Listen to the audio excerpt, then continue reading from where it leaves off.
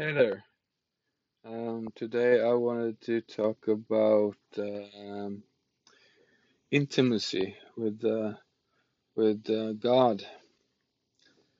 Uh, yeah, as I've talked about earlier, I think we're living in yeah, like maybe the most extreme tension there's ever been between the darkness and the light.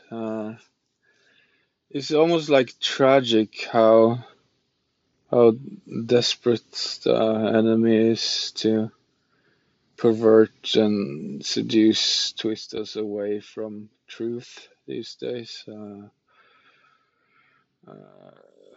by like several things like trying to overstimulate us like with chaos, I guess, like uh, sex and violence everywhere in media and social media on Netflix, just like those. Yeah, it's like trying to break all the healthy boundaries that used to be there to protect our minds, and I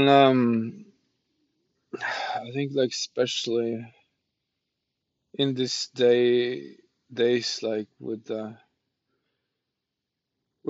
this uh, with all of us, I guess, seeking intimacy, and we all want to be connected. Uh, but it's good to be connected. Like social media is good. It's fun to be connected with friends and family, and just post pictures and videos. It's fun. Um, but I think the thing with the connection has kind of been like perverted to be like self-idolizing. About like we have all our values and how many likes we get, and uh, just like love me love, it's like a desperate cry for love. That's honestly what it is. And also with like I think like sex being so everywhere these days is also like sex is meant for marriage with one person, not to have this uh, false sex like just bombarded at you everywhere, and it's also like a shallow, just superficial connection with that. I think all of this is like a desperate move of the enemy, because God is about to blow our mind with connection, like like what John Crowder says, like separation is an illusion, and we have to get rid of that and wake up to that we're connected. When Christ died, we were all connected in His love, and His presence, in His intimacy and peace that surpasses all understanding. And I think like peace is to me also kind of an intimacy, and because I've been, I also live in this world, and I also struggle with being bombarded and feeling chaotic in my mind, and it's like you have to have, and with all this politics, you have to have an opinion about everything and have all the answers all the time. And that seems to me also like a distraction to wear us out and create this whole time we live is just false, fake connection, intimacy, and it just creates distance, like to sit behind the screen on everyone sits behind their own screen, trying to connect in a shallow, superficial way. All these opinions, political stuff that just creates war, like between like I'm right and you're not, and war and arrogance, um, and I've also been affected by this. Of course, I'm a human being. I need grace. I need so much grace. And I figured I'm getting really burnt out and tired of have to have an opinion about everything, and then all of a sudden, like I think the Bible is really specific. It says that He will give us a peace that surpasses all understanding, and it's kind of funny. Like he's joking because I've been like so stubborn and like question to God, like God, I have to have all these answers and give me all the answers.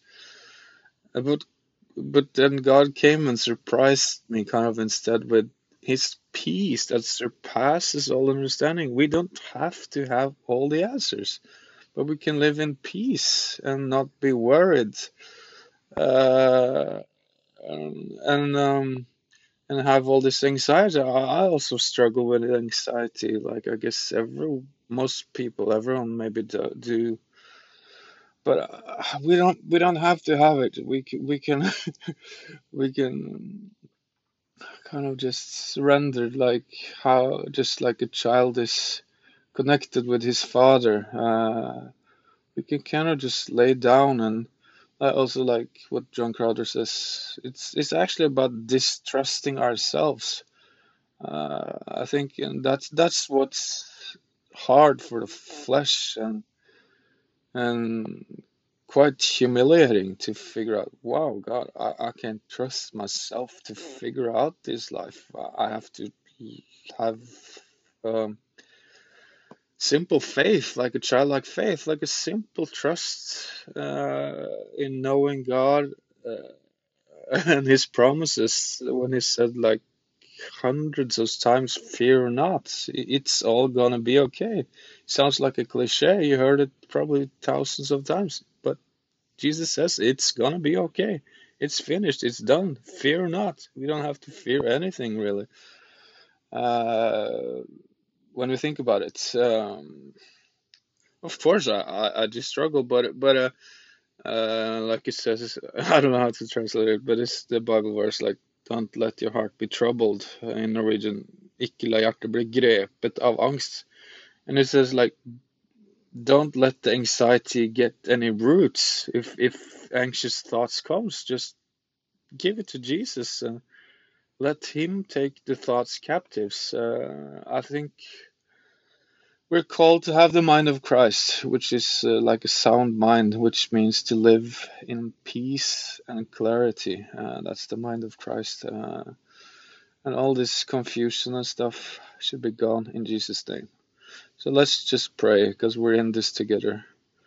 Brothers and sisters, loves you. Okay. Yes, Jesus, I thank you for everyone who's listening. Just bless them.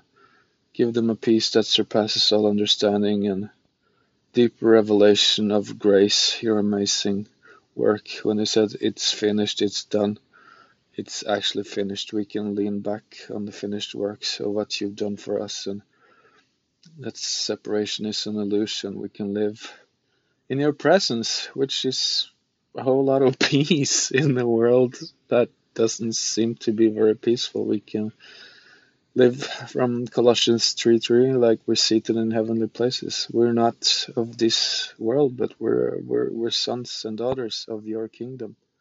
Like we're a holy sonship. What is that? Royal priesthood, yeah. And just take us into the rest that we're loved. Rest in peace and love from the Father above.